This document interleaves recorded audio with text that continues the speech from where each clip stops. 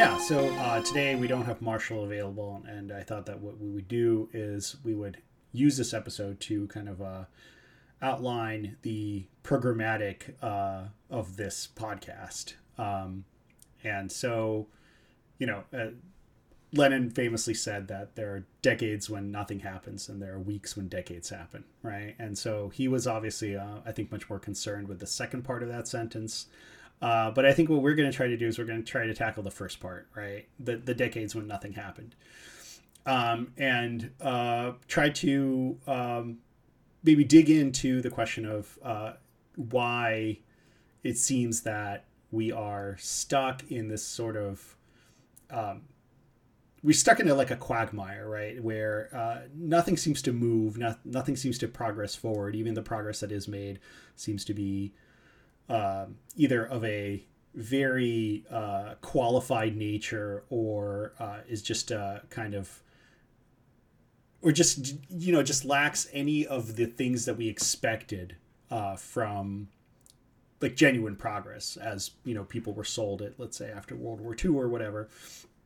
And it kind of is an attempt to, I suppose, to explain the name of the show itself, which is, you know, The Same But Worse, and that itself is a kind of like an allusion to, of course, the famous intro, Marx's famous intro to the 18th Brumaire, where he says that, all great personages. Hegel remarked that all great personages appear twice, but he forgot to say that the second time is farce. Right. So it feels like we're living in that world where everything is appearing the same but worse. The second time is farce. I suppose I think it's, you know, valuable to try and sit down and figure out like why the hell does this keep happening, right? Yeah. And so we're going to try to like outline I think a program for where we're going to take the next couple of shows. Broadly speaking, I think the idea was to begin with sort of the 70s and work our way historically through to the present day, you know, with pit stops at the, you know, fall of the USSR and the global financial crisis and all that good stuff, all the hits. But that's the big signposts. And this episode is going to be about kind of hashing out like what we are trying to achieve and what kinds of things we're going to be talking about. What do you think of that, Andrew? I think that sounds good. I mean, you know, I maybe interpret the show's title a little bit differently, just in that I feel like each day is just the same but worse, you know? It's like, this is sort of how we seem to be marching forward, is just sort of slouching forward, I guess. It's just sort of like, it's hard to say what's different. It's just that you can't help but suspect that it's just a little bit worse. And I think that's a line also from the Michelle Welbeck essay about COVID itself, you know, which is, of course, you know, sort of the texture of reality at this point is like the obsession with COVID as like the number one danger to the exclusion of all other dangers. I think in the sense that, like, you know, the entire world has become governed by one sort of metric, and that metric being, well, something to do with COVID, whether that's deaths or hospitalization rates or infection rates or whatever. But, you know, well, anyways, we don't need to get too much into COVID, I guess. You know, I'm maybe on a more like longer time scale, I think there's also something to the idea that like this is sort of the trajectory of the post-Fordist or, you know, post-1970s, like when we stopped being a manufacturing economy and started being a financial economy and stopped being a New Deal state and started being a neoliberal state. Things just they just feel the same, but a little bit worse. And that's how it's been going. So and I'm very interested in just sort of looking at like why is that? Let's look at some of the historical events, because obviously things have happened. It's not like nothing happens. But let's look at the historical event, kind of think about like what would need to happen for there to be something different, for it not to be the same to begin with. Of course, I think unfortunately it seems most likely that it'll be just different but worse.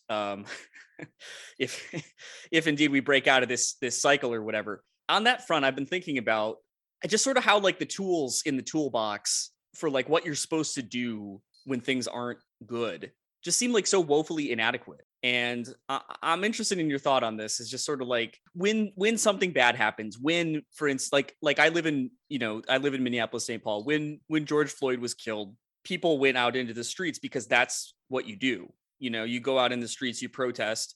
It's interesting. It's like, why is that what you do? Is that actually doing anything? It's really hard to tell like what exactly happened there.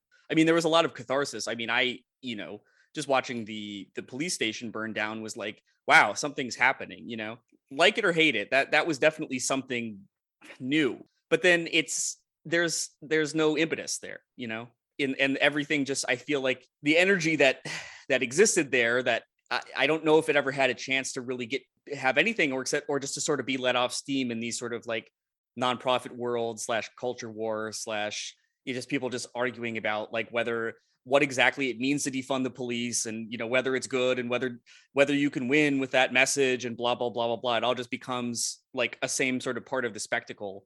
But then I don't know if that means you're not supposed to go out in the streets, or if that just means that, like, I don't know what it means, but it seems to me that we are just so disaggregated, so atomized, so hyper individuated, that these things, that I think these social actions, like we do the movements of them because in the past, when you did those movements, there was something for it to catch on to. There was like a coherent thing that could then sort of effectuate like a subsequent action from that spontaneous like movement of people, whether that's like protesting in the street, or I don't know, calling your Congress, representative or whatever, and like, putting pressure on elected representatives to do something, or any of these sort of like mainstream typical ways that people react when they want something different, or even just voting for that matter. That perhaps in the past there was some more coherent sort of thing for that to be taken up in, and that now with now it just feels like you're just punching the sand. It's like it all sort of dissipates in that same way. Like the forces just sort of spread out among a million different granules, all of whom are like watching the news. And now we've all been trained to be pundits too, where it's like we can't like anything, we have to question whether it's not whether I want to defund the police or whatever. I'm just using that as an example, but like it's actually whether like I, as the pundit of this conversation, think that that's a message that's going to play well with other people. I mean, it's just like concern trolling, but for politics, like electoral politics, basically. So anyways, so I guess we exist in a space where like everyone is just their own self, but no one really has the courage of their convictions. And, that's just it. It's hard to know like what you're supposed to do as just like one person in this milieu to like bring about some sort of change, or even like to think about how it would even be possible for anyone to do it, Yeah.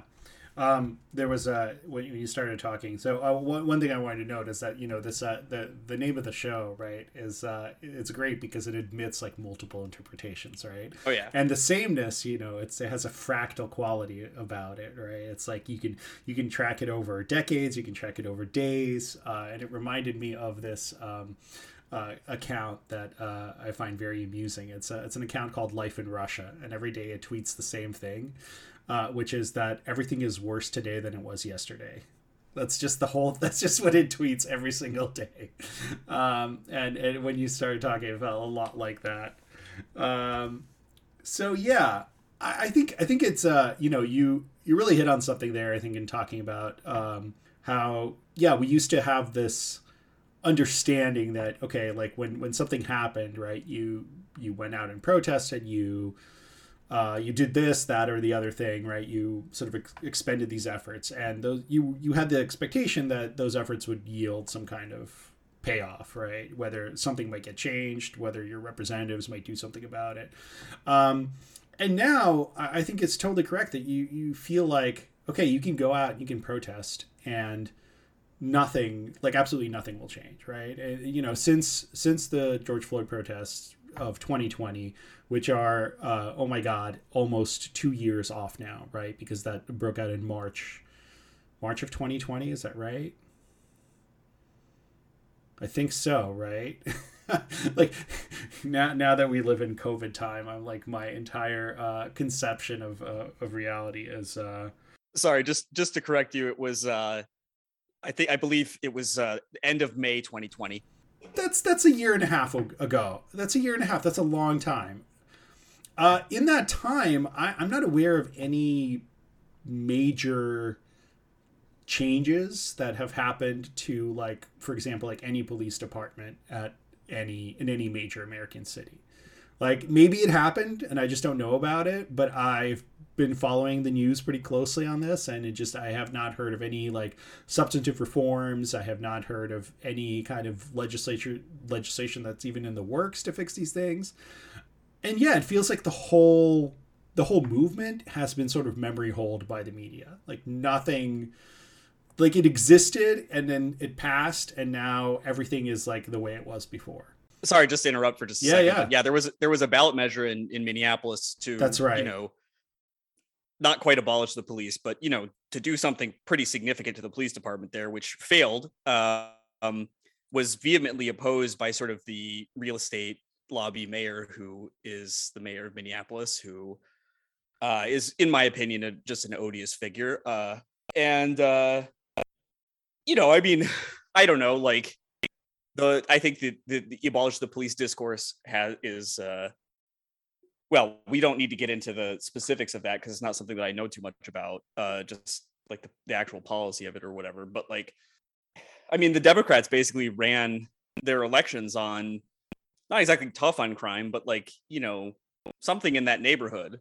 Like you know, their campaign message certainly did not embrace any sort of radical reform package to police departments or federal policing or anything like that. So there's definitely this feeling, right, that everything that's happening right now is kind of it's a simulacrum. It's a kind of a cargo cult enactment of actual social change, right? And that's not a statement on the people who are, you know, were out there in the streets protesting, right? It's not their fault.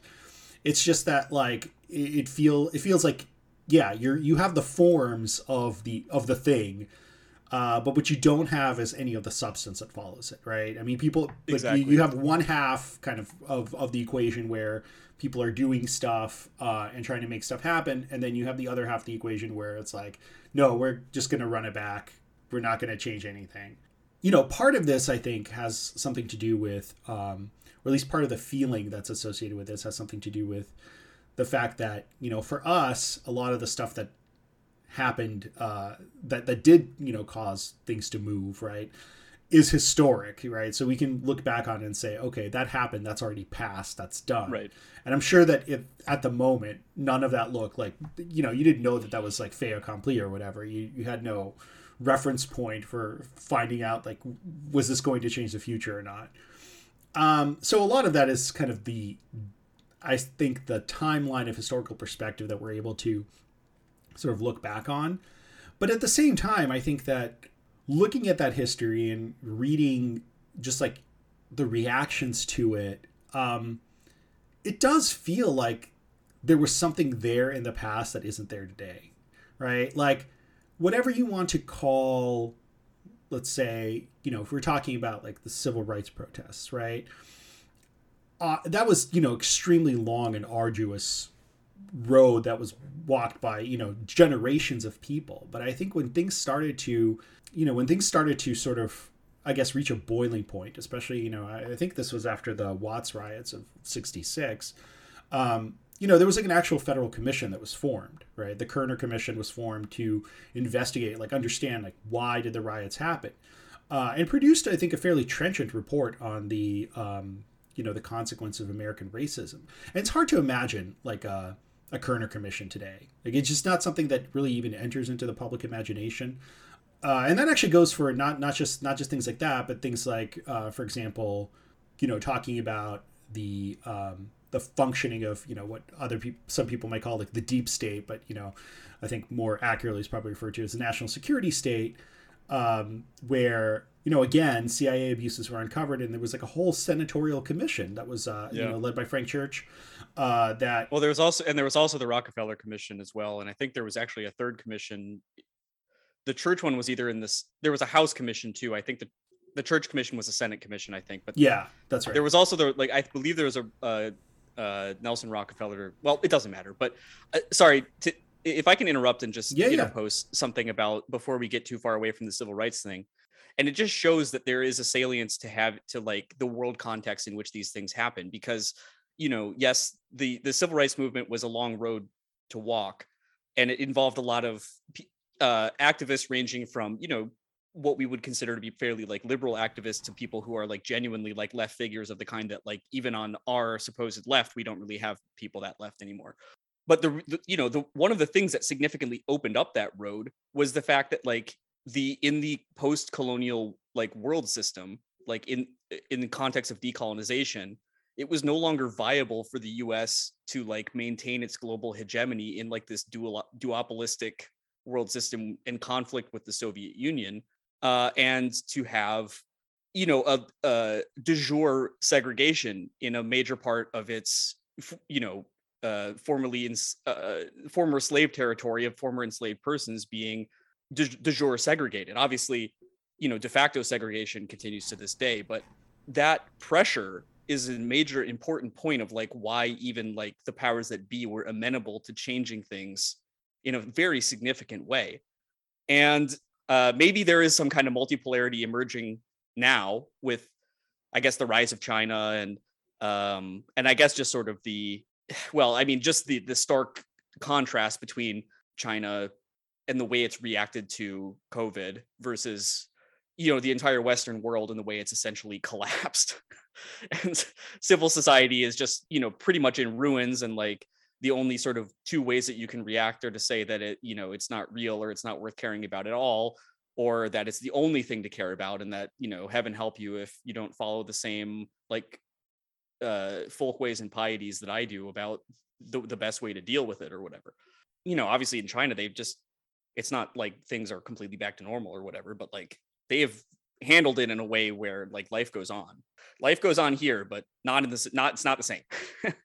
Anyway, sorry, go back. Yeah, no, let's continue with I think that's a very important point, right? That bipolar world did have an effect to the in the sense that to the extent that the United States had to pass itself off as a paragon of virtue, it was difficult to sustain the tension between, exactly as you say, a subaltern population in the former slave states and simultaneously being sort of the the exponent of democracy in the world, right? It's like not to say that people couldn't have done it if they'd wanted to, but I think it was really hard, and there certainly was international pressure from many sides that fought against that, right? I would add also, it became much harder and less tenable in the face of decolonization, because when it was only sort of the other white imperial powers that you had to sort of glad hand and please, then they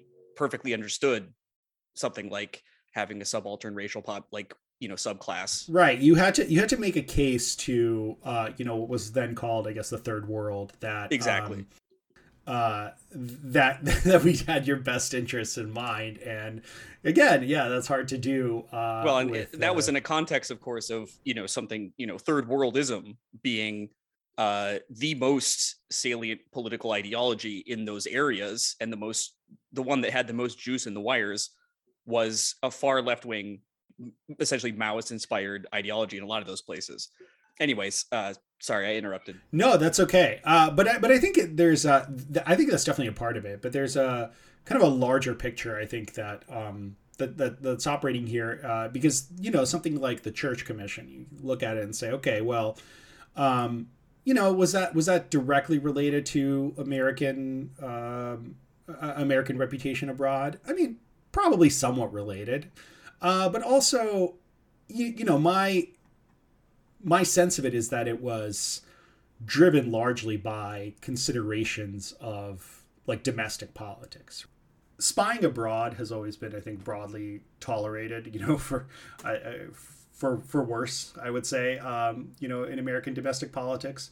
But this was an investigation into like spying on Americans, right? I mean, that's what touched off the whole investigation, right? So it was driven primarily by domestic politics, but there was still this sense, I think, that if something happened, right, if there was a role for like legislators and the government in general to like actually do something about it. Like people like that was a commission that had like real power, and that affected like real reforms. I mean, well, you could say that those reforms maybe weren't sufficient 50 years down the line, but for the time, you know, they really did come up with like some kind of solution to the problem they were facing. And again, it's just almost impossible for me to imagine a similar situation today. And in fact, we've seen similar situations where, for example, like, you know, we had the Commission on Torture, where just like absolutely nothing came out of it. You know, the report was released and it exists, and nobody did anything. Nobody has decided, nobody has used, as far as I know, any of that information to make any policy changes. It's just none of this has gone anywhere. And so again, you have this process of you carry out the forms of the act, but there's no substance behind it. And I think that this is a much deeper problem in a sense than just the question of like multipolarity, right? because it's a problem that seems to affect not just the federal government, but like every form of collective action at every single level in American life. And that's a really depressing thing to look at.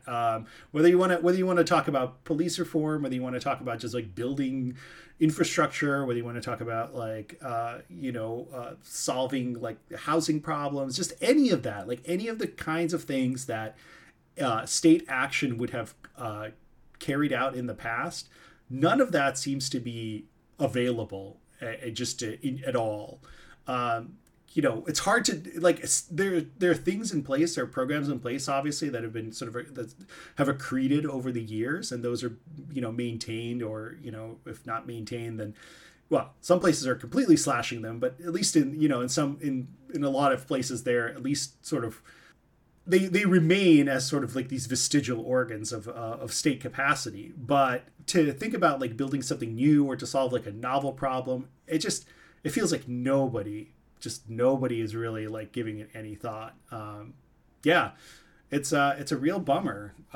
Well, you know, I was struck by, you know, you're saying, I mean, I think you're correct. I believe that one of the main impetus, I think the main impetus for the Church Commission was, it wasn't like I forget what the student group was called, but the CIA had basically infiltrated like this like a educational congress or something like that, and there was a scandal involving I think Ramparts magazine that basically was so yeah, like spying on Americans. Then of course, you know, a perfect counterpose to that is like James Clapper lying to Congress about whether the CIA and NSA spied on Americans, and nothing happened. You know, you brought up torture. I mean, it's the things that happened in that are just like what happened with torture. You know, if anything, the people who were involved in it got promoted. I was just going to break in.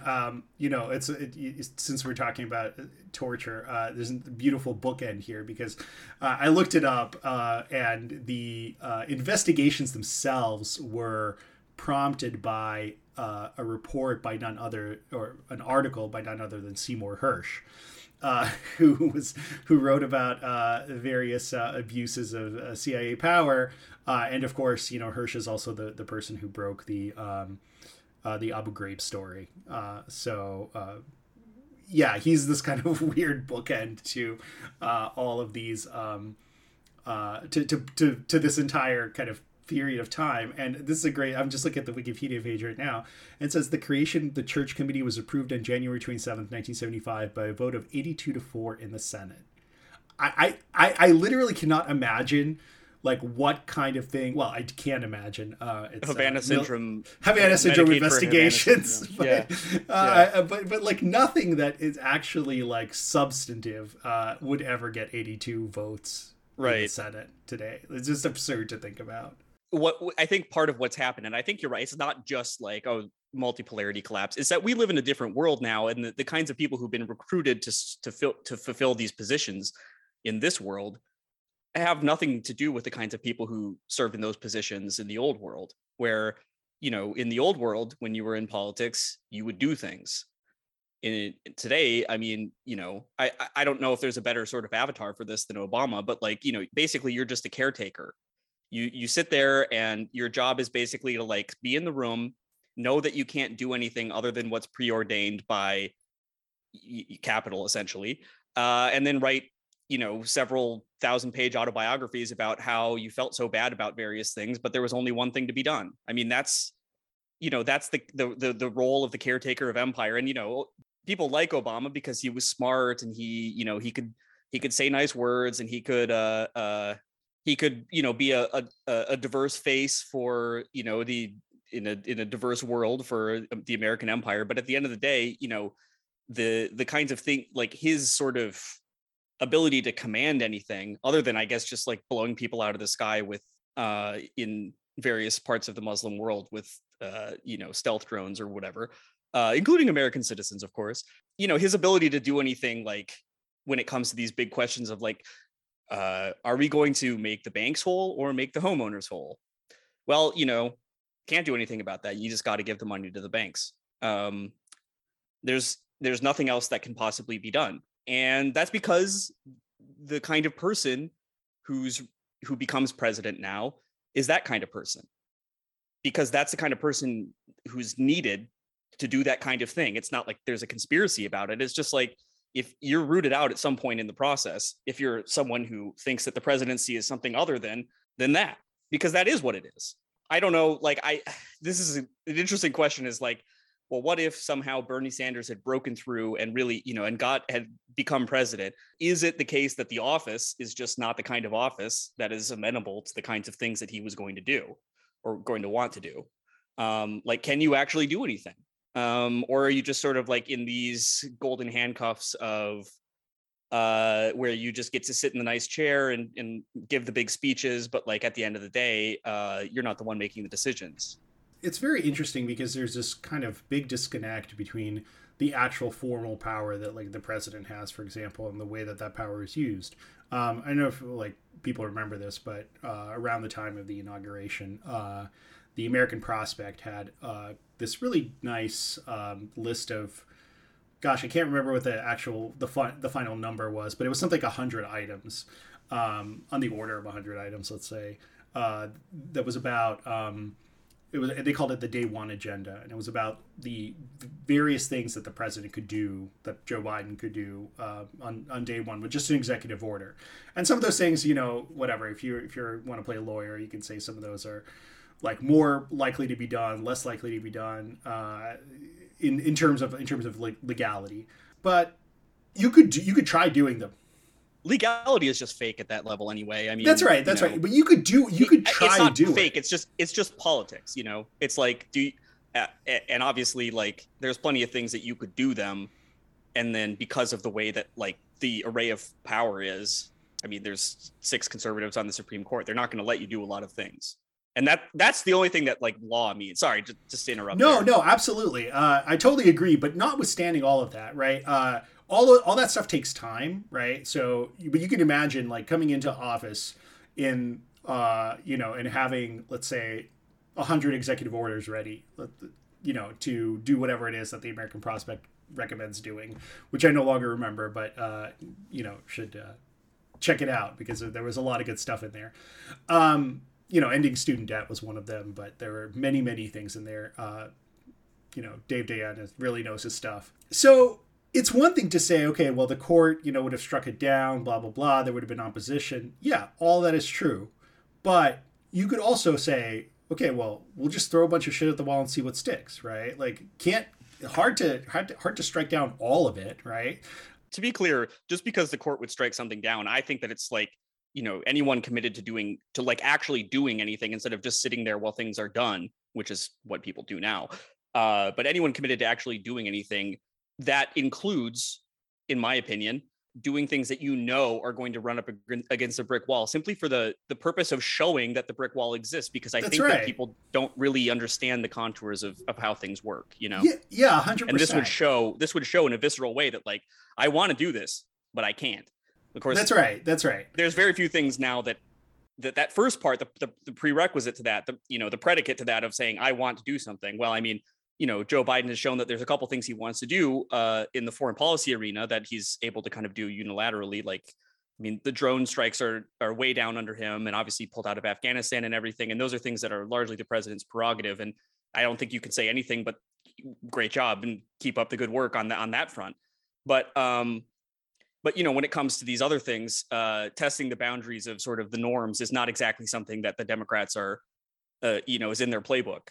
They would, I mean, I have a whole analysis of that basically sums up to their politics is the norms. They don't have anything that they want to do, really, in the sense that like what the primary driving force for them is upholding the system, is keeping things working the way they are in a procedural fashion. And so the procedure for them is, when the procedure is the substance, that means that like you are not going to say, I want to do something, and then Supreme Court, let's see what they say about it, and let's show that this barrier exists. They don't want to show that barrier exists. Of course, they deny that the Supreme Court is political to begin with, which is one of the most insane. I mean, it's just so contrary to reality. It's hard to really believe. I mean, that's absolutely right. I mean, if you wanted to do something, right, you could do it, and you could take that fight, let's say, into the public arena, right? And the fact that like basically none of that actually happened is sort of, it's very disheartening, right? Because this is one of those things where, a lot of people, understandably animated after the Trump years, were like, okay, we're gonna get somebody competent in there. They're gonna do some good things for us, and then just like, okay, some legislation has moved, but by and large, when you look at, when you look at the universe of possibilities, even granting that some of them may be of like sort of questionable legality, nonetheless, like that universe is very large, and we have explored very small parts of it. And again, you can see this is a fractal situation where you see this going all the way down, down to the local level, down to the state level, down to the local level. It's very unusual to actually see somebody trying to like solve real problems. I don't know like who, I don't know. I live in New York City, right? And just like literally like, I don't know, fixing potholes is like a multi-year endeavor. Like not just, I don't mean like, this is not an exaggeration, right? It takes years to do like the procurement to fix like normal just things that break in the city. This isn't even like necessarily a substantively like political question. It's just like the shit breaks, you have to go and fix it, like, right. And as long as that shit's like not actively threatening to kill somebody, it'll take forever, whatever it is, whether it's a crack in the street, whether it's building a new station, whether it's just like anything at all. Yeah. It takes forever. And like, why? That reminds me, New York is where this sort of caretaker government situation started. I mean, New York, 1976, when the banks refused to buy the bonds. And then the city became beholden to, and Gerald Ford, the famous headline, what is this? Ford to City, drop dead. Ford to City, drop dead. And who was the mayor? David Dinkins, maybe? No. This was well before Dinkins. Dinkins became mayor in like 1990. Oh no, it's the first Jewish mayor. It's Beam. Abe Beam was the mayor. Beam, that's right. Abe Beam. Abraham Beam. And I believe, it presaging other sorts of developments, I believe Al Shanker had to come in and basically perform like sort of the JP Morgan role of that crisis. But instead of, being an incredibly wealthy banker who could just sort of get everyone in the room and say, look, I know it's against our short-term interests to bail out the U.S. economy, but this is the cash cow. We need to keep it going, which is what happened in 1907 or whenever that panic was. 1907. But Shanker basically was the incredibly powerful head of the teachers union, and as I remember it, essentially the teachers took a big haircut on their pensions in order for the city to keep functioning. And ever since then, of course, the mayor of New York has basically been, not really in the driver's seat, let's say.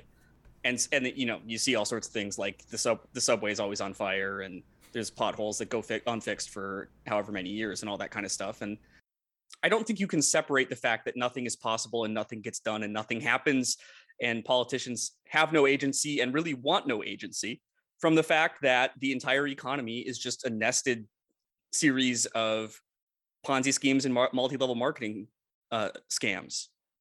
You know, I mean, how much of the value of like the kinds of financial transactions that happen every day are, for instance, just like the complete fiction that is cryptocurrency, for instance? Because here's what it is. It's a perfect encapsulation of the so-called economy. Because here's what it is. So let's say like there's three things that usually accompany the manufacture of something. There's like the thing itself. There's the price of the thing. And then there's like the price of the externalities, the pollution or whatever, the sort of the detritus of the manufacturing process. Cryptocurrency creates massive amounts of detritus of the process. It creates massive amounts of financialization of the product, but there is no product. It's literally just running your car in the garage. It's nothing. It is nothing. And the thing is, what could be a better metaphor for like the fact that the entire like where all the money is and like what's it's not the Staples Center now, it's the crypto.com center or whatever.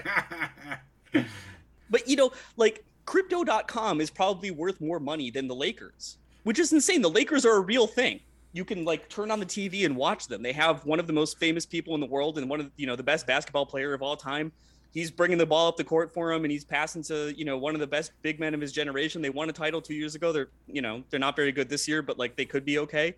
Millions of people, like their days, the contours of their days are related to what the Lakers do. A Bitcoin is nothing. A Bitcoin is literally nothing. One of the things I find this so interesting is like all these crypto people. I don't know if you're familiar with this, but they're now buying these tungsten cubes. Yes. The tungsten cubes, man. I think that there's some kind of psychic transference going on here where it's like they know that their Bitcoins are nothing. And like what could be more something than like an incredibly dense cube? They're literally paying for the right to go to a place once a year and touch a cube. And like when I first read about this, I was like, this has to be some kind of like performance art, right? Because like nobody in their right mind would do this. But it doesn't seem to be. Like these people seem to be completely serious. I don't know. It's hard for me to like imagine that like it is, but I guess it is. They're not in their right mind. And I don't mean that like, oh, it's so stupid to invest in Bitcoin, because obviously it's not. Obviously it's, at a certain point, it was one of the best things possible that you could do under the sort of the terms and conditions of the way we live. But they're not in their right mind because think about how insane you would be driven if you owned, over $1 million in assets. But, in many cases, tens, if not hundreds of millions, if not billions of dollars in assets that in your heart and in the deep recesses of your mind is literally nothing. That at any moment, the emperor could be revealed to have no clothes and you would be left with nothing because it is nothing.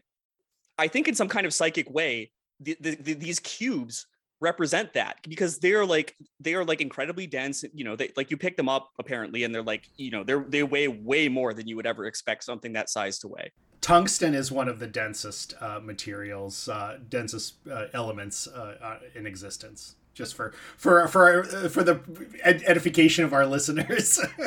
Right. So you pick up like a little golf ball sized piece of tungsten and it feels like maybe, it's quite heavy. It's the weight of, I don't know what it's the weight of, but it's the weight of something much heavier than that. Yeah.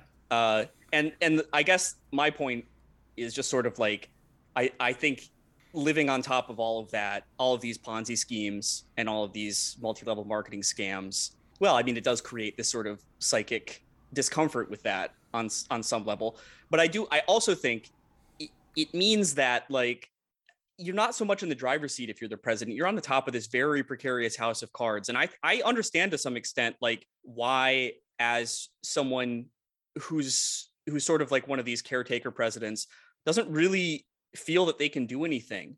Because at the end of the day, I think that like, whether they're like talking about this with their economic advisors or if they just sort of deeply feel it in a way that I think we can all deeply feel it, but like the reckoning is coming for this shit.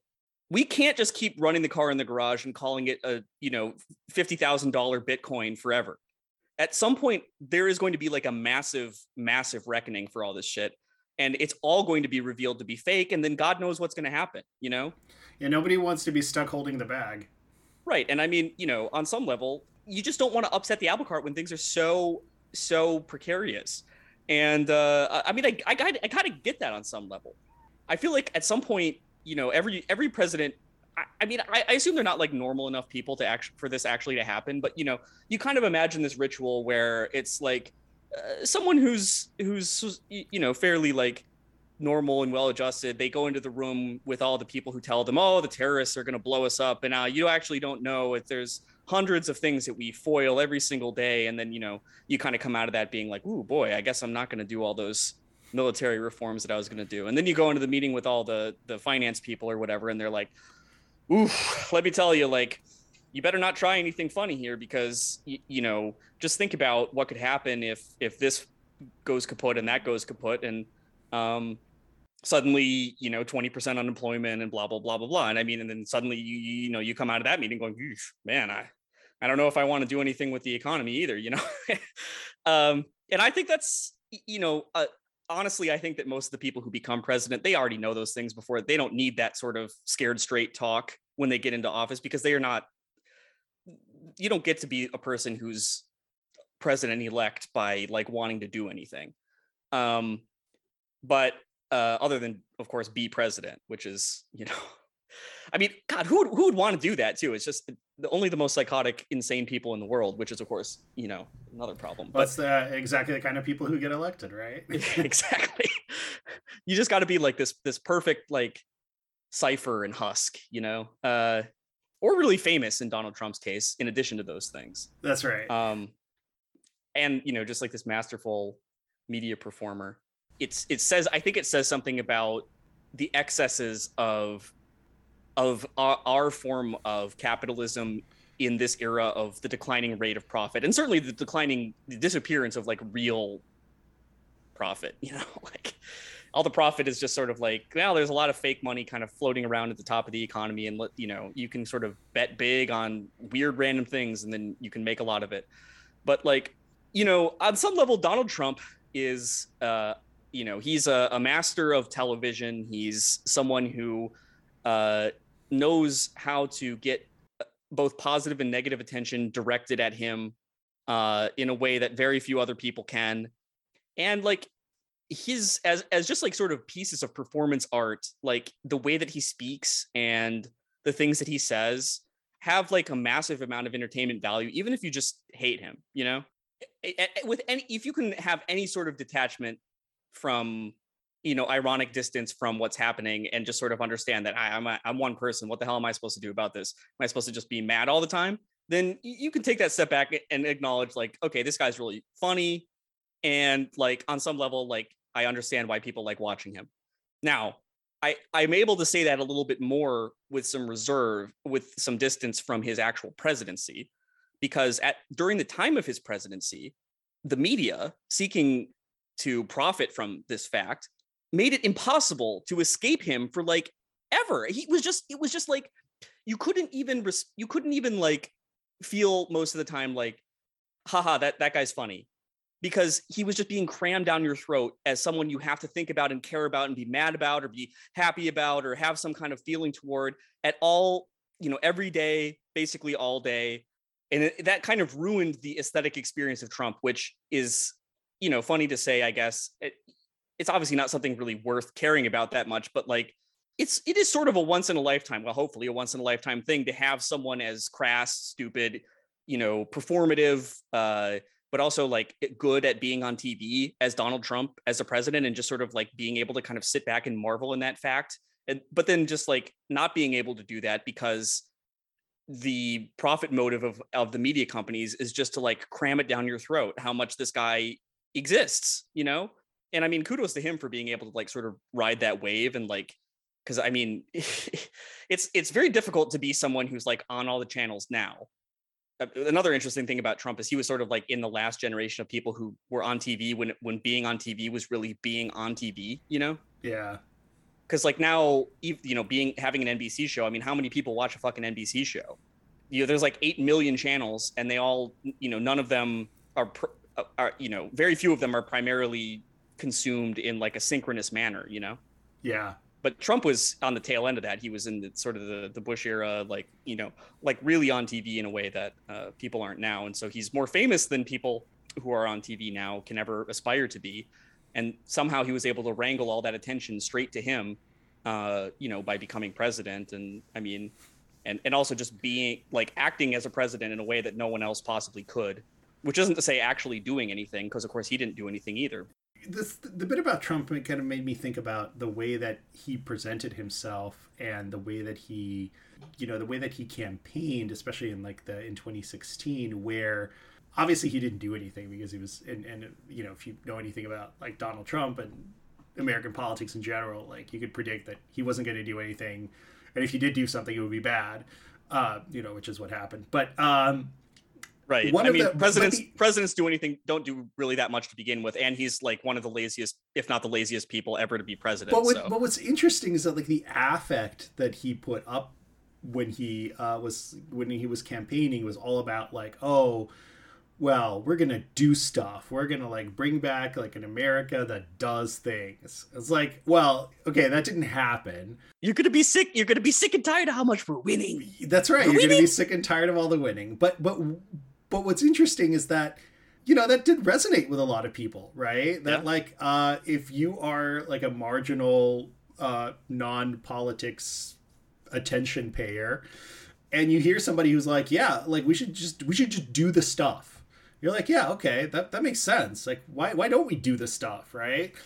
And if you're not, especially if you're not too concerned about like the sort of the cultural angles, or maybe you're even somewhat sympathetic to them, you're like, okay, yeah, I could see that. Like, this guy just wants to do things. Like, why don't we do things? It's a very like understandable impulse. Oh yeah. I think if you're just kind of like a person who tunes in every 4 years and you like look at the presidential race and you're like, what's on offer? Like, right. Oh, this guy's saying we're gonna do some cool stuff. All right, let's do that. And I think that was especially like such a contrast with the Clinton campaign, which was basically had nothing to do with doing anything. I mean, it's interesting. People talk about how Trump ran this like aesthetic campaign that didn't talk about any policy. No, I mean, he ran much more of a policy campaign than Hillary did, despite whatever plans she had on her website or whatever. I wouldn't call it like a policy campaign, right? It's right. Like, I mean, because the word policy like implies that there is a sort of like I guess it has a different connotation at this point. But when he right, of course, what I would call it is it was an action oriented campaign, right? Yeah. Whether the aesthetics of it anyway. Well, and I guess that difference is incredibly operative too, because who likes plans and that kind of stuff is college people. The people who don't like Trump, they're all most of them are college people. They went to college. They have this notion of like sort of advancement in careers and that kind of stuff, and they have a set of sort of inculcated cultural folkways around like propriety and things like that. That of course is complete anathema to the way that Trump does things. And they like policy, and Trump, the people who like Trump like action. But I mean, at the end of the day, they are the same thing. It's just one of them is like the, Latinate form for college people to think that, it's like doing homework, but for politics, Well, one of them has white papers, and the other one doesn't have white papers, but they tend to accomplish about the same amount of stuff. I think you're 100% right that there's totally a difference there, and an incredibly operative difference, because if Trump had come out and said, "Oh, we have the best white papers, yes, you should look at my website to see all my plans," if he'd said stuff like that, then it's maybe impossible that wouldn't have been to quite imagine. as appealing. It's impossible to imagine him saying it really that. is. We've done all the homework. At the end of the day, like people do have this desire for politics to do something, and they do, I think, understand at the end of the day that like it doesn't do anything, because hey, things stay the same, but they keep getting a little bit worse, And so somebody who comes in and says that we're gonna do stuff, that has appeal, and I mean it has appeal to college people too. It has appeal to educated PMC, whatever you want to call it. There's a reason people liked Elizabeth Warren, who went, she had plans. I mean, there's a reason people like Bernie Sanders. He didn't say, he didn't quite couch it in the same affective way, but like he was going to do things. Biden, I guess he was going to build back better. He was going to not be Trump. I mean, that's doing something. That's doing a big service to these people who really don't like Trump. So at the end of the day, I think that's probably the most important thing that he does every single day. He goes out there and he's not Trump. Exactly. It's funny because he's so similar to Trump in a lot of ways. His brain kind of falls out his mouth every time he talks, and he's very funny and sort of it's kind of unclear how much of it is intentional. Tells rambling stories that seemingly have no bearing on the situation. He doesn't talk quite as much about like various like B-list celebrities that he was hanging out with in like 1982. Well, he didn't know any of those people, right? Like Joe Right. Biden has never like known anybody of any cultural importance, as far as I can tell. Biden, I guess the equivalent for that for Biden is like talking about like his great friend Strom Thurmond or whatever, you know, like he has all sorts of like weird stories about like senators with terrible like racial politics from like 1978 or whatever Yeah. that are basically the same thing as Trump's stories about Bette Midler or whatever, or Luciano Pavarotti. I was thinking about while you were talking, and actually this goes back to the Bitcoin conversation. So I'm a software guy. This is software engineering is my day job, and I like my job. I like what I do, but I also happen to do something that I find like pretty interesting and that I think is, you know, generally useful.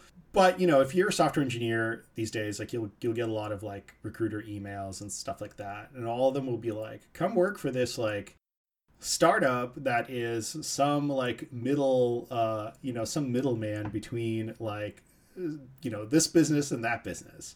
I got an email recently from a recruiter who's basically just like, check out like what all the nice things that Forbes said about us. I'm like, all right. I just clicked on it just to, you know, check it, like, you know, find out what they were talking about. And then they're like on a list of like some startups that Forbes has put together. And that list is all just like, well, like we sell ad tech, like we are like, again, like some intermediary between, you know, places that want to, I don't know, sell. It's hard to describe, but it's all like this. It's like very few of these companies like produce anything that you could like look at and you'd be like, okay, this is like a tangible service or, you know, or product that like somebody could actually use and get something constructive from. Oh, my favorite one of these was, we sell you a software as a service platform that helps you evaluate the how much money you're spending on software as a service. I'm not making this up. This is like a real thing. They were profiled in Forbes with a little blurb, and I was just like, this is some kind of like recursive like descent into madness. This is going on here. And I like, my theory about this is that in a lot of ways, right, there's a physical limit to like how much actual physical stuff you can sell people. And so, you know, if you're like, I don't know, Samsung or whatever, and you make, I don't know, home appliances, right? Well, you can only sell so many home appliances to whatever the American market. And so your options for like selling more home appliances are basically just like, well, we either have to convince people that their old appliances are no good, which is, you know, just tough to do, right? Like well-made appliances last you a long time. Or we have to like, you know, sell it to people who don't have any at all, right? So you either expand a market or you kind of like turn over in the existing market. And both of those are kind of like, they're hard lifts, right? Because markets that are expanding, you know, tend to have less money. Markets that aren't expanding like tend to be saturated. So it's like a lot of work to, you know, sell people like a new refrigerator or whatever. And it's all like the, you know, the pipeline for production of like refrigerators is really complicated. It's like a lot of, it's like a physical thing. It's a lot of work to make them. Whereas like software, especially, it's like the platonic ideal of like shit that costs very little to make. And you can sell like an infinite amount of it, right? Like the marginal cost of any particular software like thing is zero. So you can always sell like an additional like some, you know, shitty metaverse bullshit or like, you know, just like crypto nonsense or just any of these things, right? They don't cost any additional, like once you've made them, they don't cost you anything more to sell than, you know, then you were already selling them, right? And that's where like, and as the rate of profit, you know, declines just because like there's a physical limit to like the stuff that people need, you end up like branching out into these I call them side concerns, but they're not really side concerns. They become the main business. Like one great example of this is that Vizio, which is a company that makes TVs, now makes more money like selling your data that it harvests from like you watching stuff on their smart TVs than they do from the physical TVs themselves, right? Because that shit is like infinitely replicable. And you could just sell that forever. And it feels like so many things have been infected by this kind of, I mean, software is like the cleanest exemplification of this, because it's just so direct about it. But so many things have been infected by this virus where like doing stuff is hard, but like generating data about stuff that other people are doing is like, it's doable. And so let's just sell that. Right. And it's just like a bunch of people. It's like an Ouroboros selling like data to itself, about all the things it does. It doesn't really, like, as far as I can tell, none of this really helps anybody in any meaningful way, but it certainly keeps the money moving around. Right. It keeps like, exactly. It keeps people employed, which I guess is good. It's exactly. better than they were on the street. It's just like, it has no productive capacity at all. Well, we were talking about Graeber's bullshit jobs. And I mean, like, I think that like all these sort of interposed transactions, especially anything that has to do with ads and ad tech and data, as far as I can tell, there's no actual like empirical evidence that like ad tech and data actually makes money, like for the people who are buying ads and stuff. But it is moving this sort of loose cash around, this sort of slosh, these easy money that comes in at the top of the economy, that goes to the banks and then comes out in the form of loans, and like we can't do without it now. There's just there's just infinite amounts of money. I mean, was it like the New York Fed guy who said, oh yeah, we just go in there and we just add some zeros to the account and then there's more money? It's like, it's so funny. It's just like, it's, I think we're talking with Marshall at some point, and it's just sort of like, it's such a like fait accompli that like this money, of course, has to be injected at the top. I mean, it goes back to like, if you're making the homeowners or the bankers whole after the financial crisis, you could have figured out a way to do sort of bottom up cash injection into the economy. But, then and ever since then, and, for a while before then too, the way we do it is it goes in at the top and then it sloshes around. And, we have this giant pool of money that has to do with whatever defense is, which really doesn't have anything to do with defense or winning wars, or it has to do with like fighting wars, I guess, to some extent, but winning them not really. More profitable not to win them, really, just to sort of be there for maybe until some old Irish Joe comes along and finally pulls the plug or whatever. But like, I mean, then a lot of it goes into these ads, these whatever digital ads or whatever, and it's like, well, is it doing anything? Who knows if it's doing anything? It's just sort of in the same way that like, someone who has a bullshit job, they might be like, well, I don't know if I really do anything, even if the work that I do has any real function. I mean, I think you're exactly right. It moves the money around. That's what the function is for this stuff. It's it might be bullshit spending or bullshit money or whatever it is, but like, it's necessary. It's the only game in town at this point, Yeah, I mean, it's just to say that like, this disease that seems to have like captured the state, right, has also kind of in many ways captured private industry as well, because again, so much of this focus is on, again, not producing necessarily tangible things that benefit people that you can sell for, that you can then sell for a profit, right? Sort of like, what you would imagine sort of like the old sort of capitalist ideal was. But it's like, actually what you're trying to produce is something that will generate subsidiary revenues that you can then mine for eternity, right? That will never run out, because you can always generate more data. And so many companies are just like are moving in that direction, whether these are companies that make cars, whether these are companies that make like I said, TVs, washing machines, anything. Like the whole point of all this like smart shit that people are selling you is like, oh, we want to harvest your data so we can just like resell it.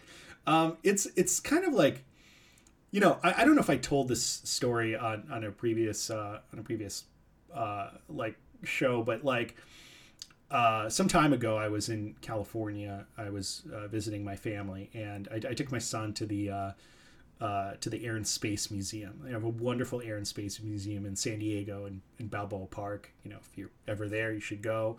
And in that museum, they have a turbine from an old Blackbird, the reconnaissance planes that that flew in the 50s and 60s, and this it's a really impressive thing to see, like just as a physical artifact. Because you take a look at it and it's like it's hideously complex. I mean, it's a really, really sophisticated piece of engineering.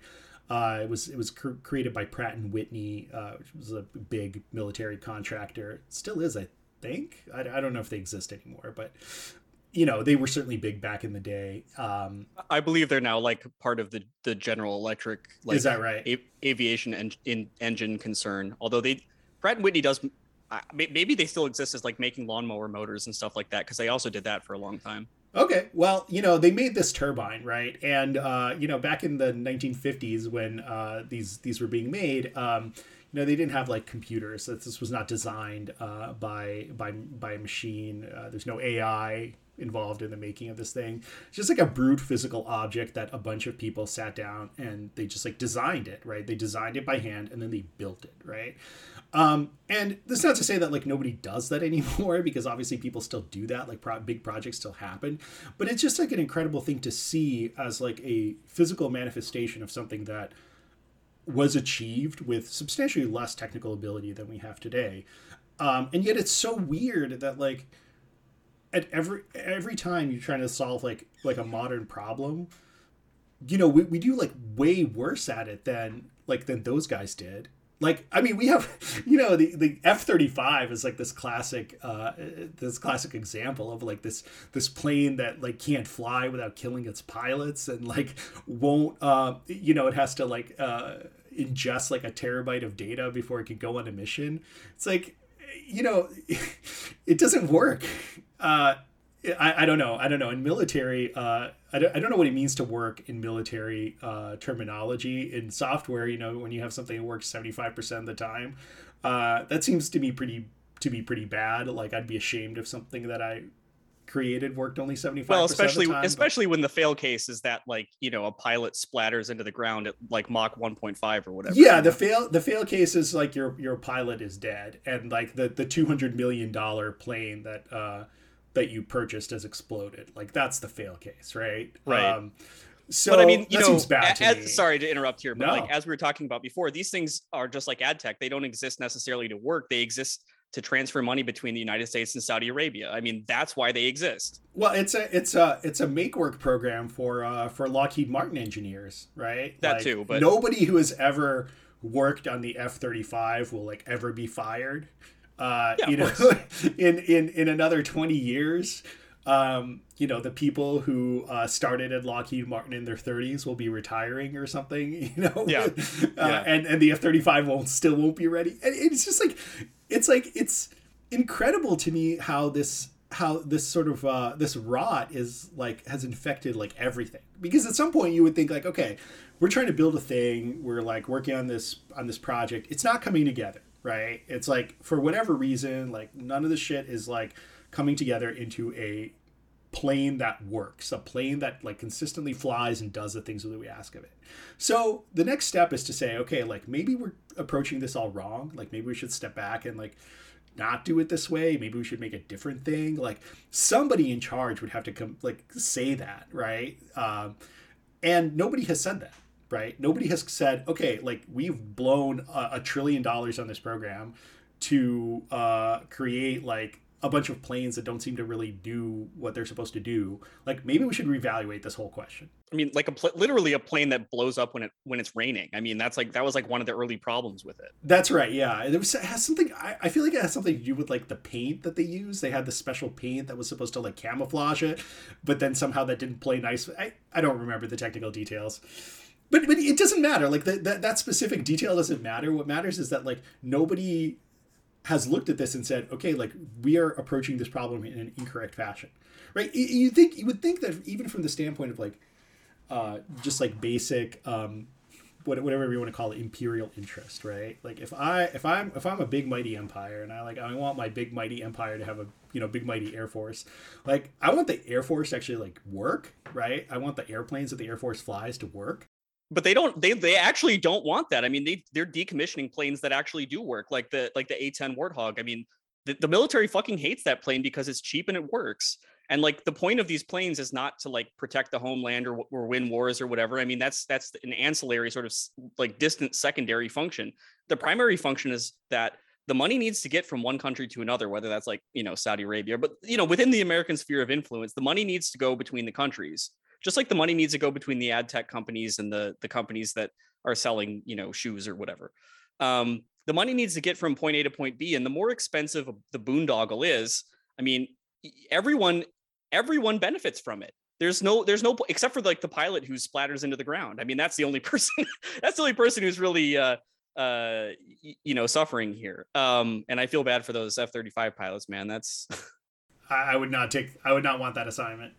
Yeah, it's just one example, right? I mean, it's and you can always come up with like some like explanation for, well, this is sunk cost, and like we invested all this like research effort and blah blah blah, and like, but then when you spread it out across like every single sector and every single sector of the government, every single sector of like private business, like just all over, you look at it and you're like, okay, like what are we doing here? What are we actually producing? Like, we're shuffling. A lot of what's going on here is we're just like shuffling numbers around, and nobody wants to like I guess reevaluate that and just ask like, okay, which parts of this are like making our lives better and which parts are just not doing anything other than like, again, moving money from the pockets of like a lot of people to the pockets of a few people. Right? It's, yeah, I don't know. I mean, certainly like the financialization has a big role to play here. I'll offer a little theory, I guess. My theory is basically, say you have like you said, like market saturation, declining rate of profit. The things that sort of make the tripartite compromise of the post-war, labor, government, and capital, that sort of tripartite settlement that existed maybe until the mid-late 70s, the sort of the big juicy fat profits that made that work, they're no longer so big, fat, and juicy. You got Carter, who comes in and says, the way we deal with this is we just sort of realize that like we're sort of spiritually suffering from all this consumption, and that we just need to kind of like dial it back a little bit and make do with less, and just sort of that ennobles us in some way. And of course, that was a big political mistake. Nobody really appreciated that. Reagan comes in and he just basically lies to everyone and says, oh, don't worry, we're going to get to the good old times again, and the way we're going to do it is cut taxes. He presumably he believed it, because he seemingly believed basically everything he said. But, whether he did or not, beside the point. Then you get this sort of credit economy, in the meantime, of course, through the Volcker shock, and the economy became financialized, and, that a lot of the sort of political choices that were made at that time deindustrialized the country. These are all sort of well-known things. Oh, well, and I guess maybe another incredibly relevant thing is that like a combination between changes in the way that people are taxed, changes in like international, like relaxations of like international capital controls, and just sort of technological advancement in terms of like how better communication systems allowed coordination, essentially meant that like there were no more limits to how wealthy a person or a company could be. And at the end of that, what you get is a system in which everyone has to like run very quickly just to stay in the same place. And the incentive is to just make as much as you possibly can. And in that system, we see that like nobody, I mean, one of the things, like when you're Pratt and Whitney and you got to make a big turbine, it takes a lot of time to figure out how to make a turbine, it takes a lot of research. Obviously it takes a lot of time to build an F-35 too, even if you do it badly.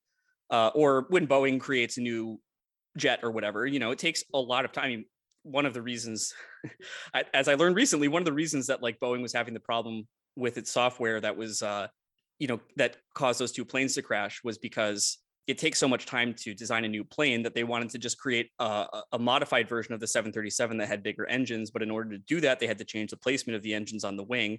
And in order to do that safely, they had to create a software program within the systems of the airplane that would make it so that the airplane wouldn't pitch up too much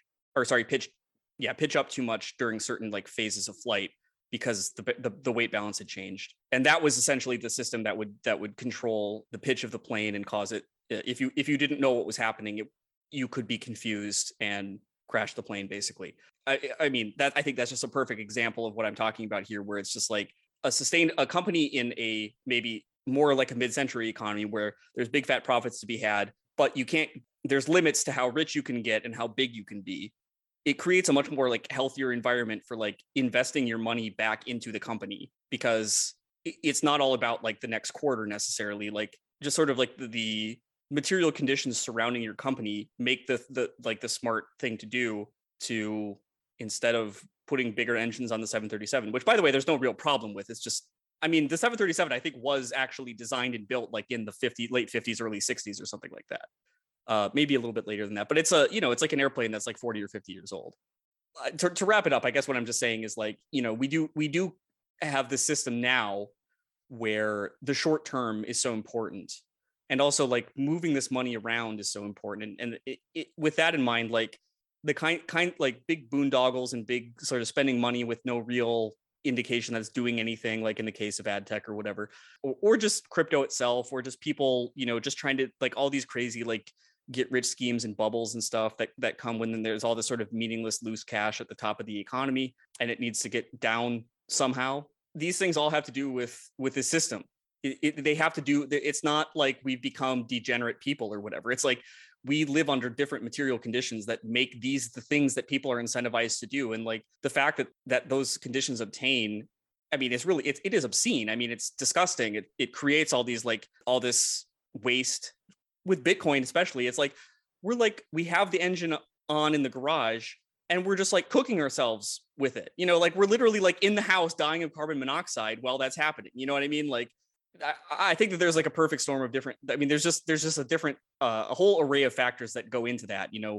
It's not just that there's all this loose money at the top of the economy. It's not just that like the economy's become financialized, and it's not just that the sort of the shareholder revolution created companies that if they don't do well in a particular quarter, they boot out their leadership and bring in people who are going to do better in the next quarter, because that's the only thing that matters. It's not just those things, but it's all those things together, coupled with, I think, primarily like the declining rate of profit. And you get this just like sham simulation of an economy. I mean, I think in the sort of, to maybe bring this full circle and try to wrap it up. One of the things that, and this is going to sound maybe a little bit less coherent or maybe less grounded in maybe a specific fact, but one of the things that strikes me about the way that about this whole phenomenon is that part of what's been lost is just a kind of ability to imagine a different way of doing things. Because if you just say like normal stuff like, why are we, let's say, relying on some, Baroque public-private partnership to create, I don't know, useful stuff for us, right? Or like, why do we have this hideously complicated system where, let's say, public research is farmed out to pharma companies that then like spend a whole bunch of time like, defending their patents instead of like making useful medicines. And we end up paying for it, and essentially all that money gets transferred up to like their CEOs. Like, why do we have this like Baroque system? If you say that, you kind of sound like you're insane, because like it's been going on for so long that it's now become normalized. And so people are like, well, how could you possibly do it any other way?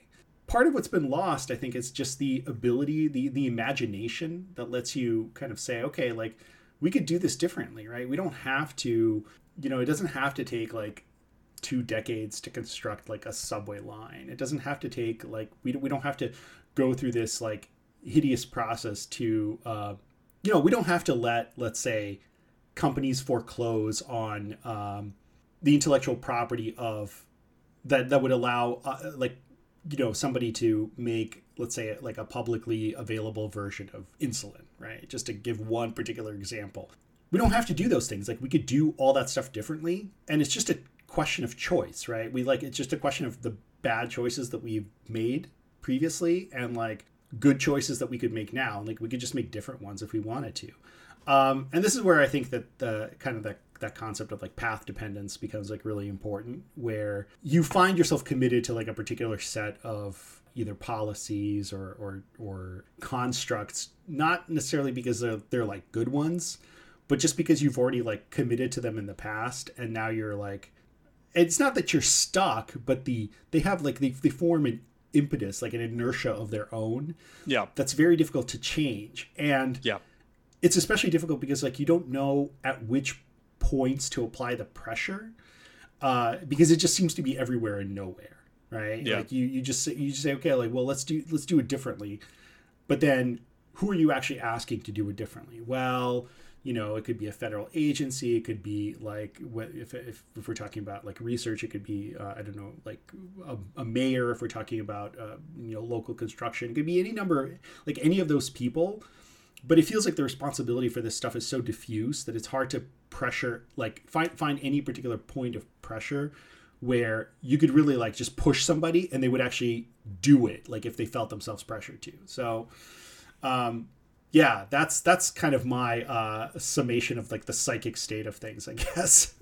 I think it's true that like, it's definitely true that like bad decisions were made in the past, and that those sort of have created this path that we walk now, and that, good decisions could be made in the future that could undo those. The thing that I quibble with there is the we.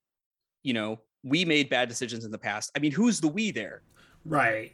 And I'm not saying that to criticize how you said it. Well, that's the problem, right, with assigning responsibility, right? Is that when you actually try to like say, okay, like who made the decisions, you can, I mean, for any specific thing, you can track down, let's say, particular individuals who are responsible, but the individuals themselves, right? They're, again, to borrow from Marx, right? They're making history, but they're making it not in circumstances that they choose. So at every single point, you can finger somebody, but that somebody is always acting in like a larger context, and so the responsibility is extremely diffuse. Well, yeah, and what I was just going to say is like, there's a David Graeber quote. I believe Adam Curtis used it in his most recent book, which is something to the effect of, we need to keep in mind that we make this world every day, and if we chose, we could make it another way just as easily. And I think that sort of falls victim to the same question, which is like, well, the just as easily is doing a lot of work there.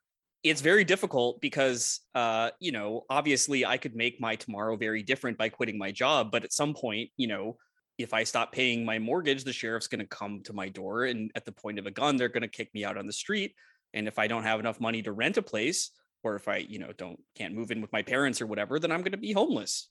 I mean, that's just at that point, I'm essentially a non-person in our country, in the sense that we, of course, tomorrow could all hold hands and walk into the sea, that we could do that. We could all hold hands and make a better world. Of course, those things are both possible. The prerequisite to that, which is the entirety of it, and this is the problem, is getting everyone to do it in the first place, getting everyone even like on the same page, or even just enough people on the same page. When we, as we talked about at the beginning, we lack these structures that are able to take the spontaneous outpouring of human emotion, whether that's like taking to the streets or voting or writing your congressperson or whatever, and turn that into meaningful difference.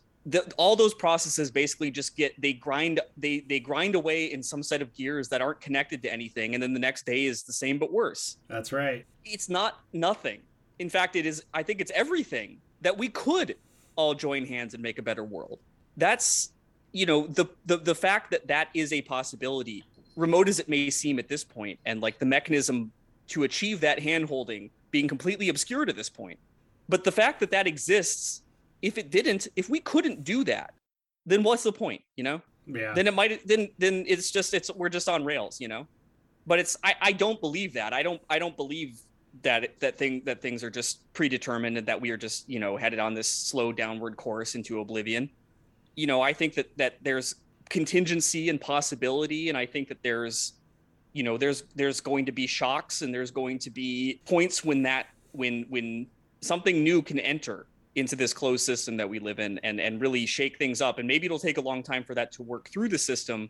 But I do believe that it will I believe that it can happen, and I hope that it will happen. I think it will happen. Whether I see that or not, I have no idea. But as I think we talked about in the recent past, I guess being alive, that means being alive to the possibility is important, as you said. Yeah. And I guess, and also just sort of ignoring this epiphenomenon of arguing on the internet about whether something has achieved the proper amount of like in-group status for you to like bless it or curse it, Yeah. which is what really like most sort of politics, even like politics that I mostly agree with the substance of, kind of boils down to, is just sort of like patrolling the boundaries of like who gets to call themselves like a member in good graces of my, me as someone who has clout on the internet's personal, like, people that they're willing to kind of go to bat for or whatever. All right. Well, on that hopeful note, I think we should wrap it up.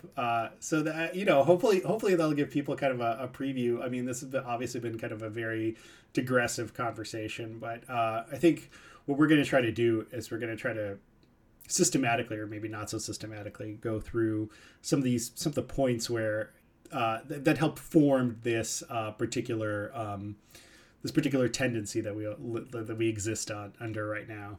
Well, and it's a fractal, like you said, so we can be just as incoherent at like a small level as we can at this macro level. So that's exactly right. There are no limits. There are no limits to our incoherence. No, unlike the rate of profit, there's no the sky's the limit for us, baby. Got nowhere to go but up.